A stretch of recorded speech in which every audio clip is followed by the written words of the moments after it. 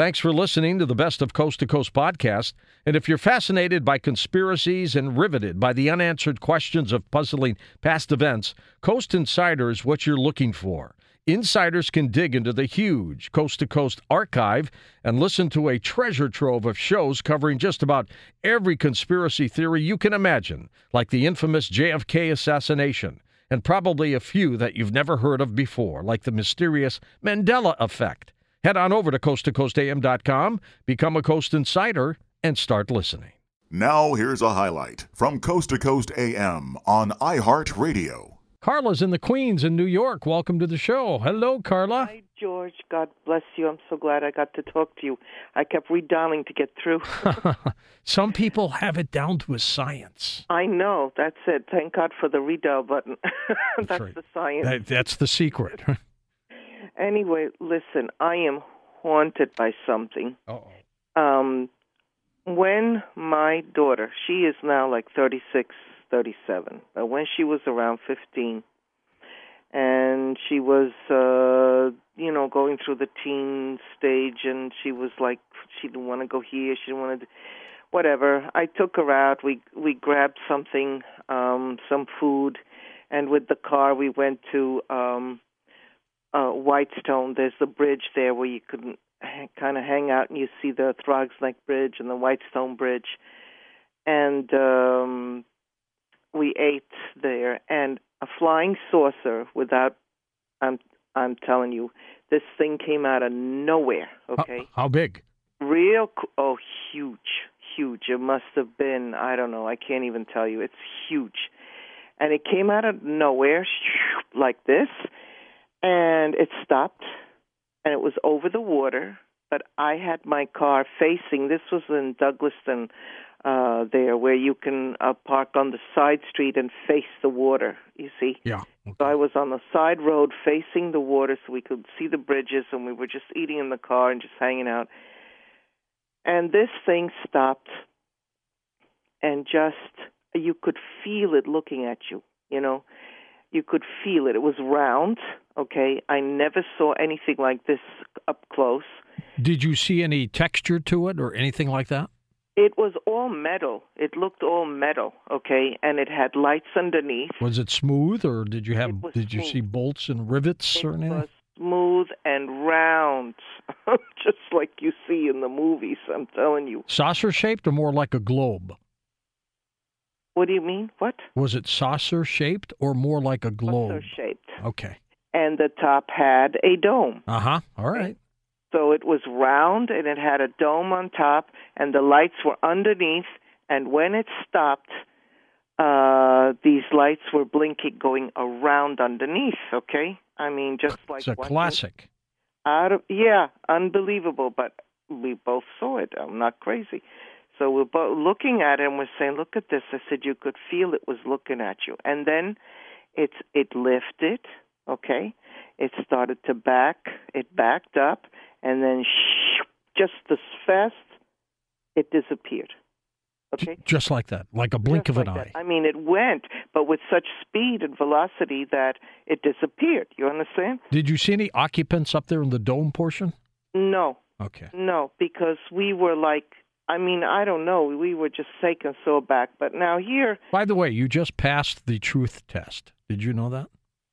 What? I'm always truthful. I know, but you just passed it.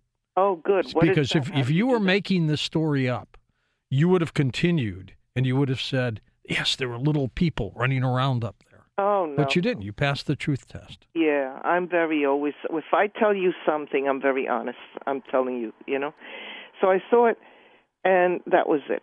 Okay. She's always moody, whatever. But here's where I am haunted, because...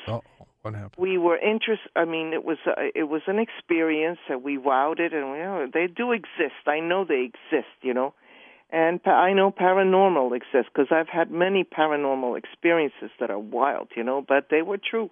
Anyway, but this is what bothers me. She was a child that really loved me, and we were very close, and we could get along so well, very harmonious. And she was a good child, an obedient child, okay? Yeah. But now And it took me several years to finally say, oh, well, we saw that saucer. And then here is what I want to discuss, this doppelganger business, okay? I experienced it. I was in the house, and she was in her room, and I see her in one of my nightgowns, okay? Oh, boy. Because she did have the habit of going and getting whatever she would borrow my clothes and whatever. But that particular morning, I saw her going through the hallway, like from her bedroom, you go into the kitchen, then you go into my room, and there's a hallway in between. And I see her crossing the hallway, going in my room, and she's wearing one of my nightgowns. So you think that's her, right? That was her. So I called her name. I said, hey, so I come into the bedroom. I'm calling her. I don't see her in the bedroom. There she is, right? No. And I'm calling her, and she's answered. She says, what are you calling me? She's talking to me from her bedroom. Where she always was. Where she always was. She never left. So I went to her, and she's not in my nightgown. She's in her own nightgown. And we're talking about, just cotton stuff. You know what I'm saying? We're not talking anything fancy, but whatever. And I said, I saw you going in my room, and you were wearing one of my nightgowns. She says, I've been here. What's wrong with you? I haven't left my room. And ever since then, George, things started happening. Did you think she was lying to you? No, because I know what I saw, and I know I'm fully sane. And she didn't lie to me because she wasn't even wearing what I saw her wearing. And the doppelganger is the opposite of the individual. So if the individual is a nice person, a good girl, yes, the doppelganger won't be. Well, listen to me. She's not good anymore. And this is what I started to think, and that's how I put that day with the saucer and this happening. Well, what do you mean she's not good anymore? No, she fluctuates. She loves me, but she's not good. How old is she now? She's like 36, 37. And she's way out of character. She has been out of character since... this episode? Age, yes, it's that age. How do you know that she is not the doppelganger? Dear God, that's what I don't know what to tell you. And I'm not trying to get you about this.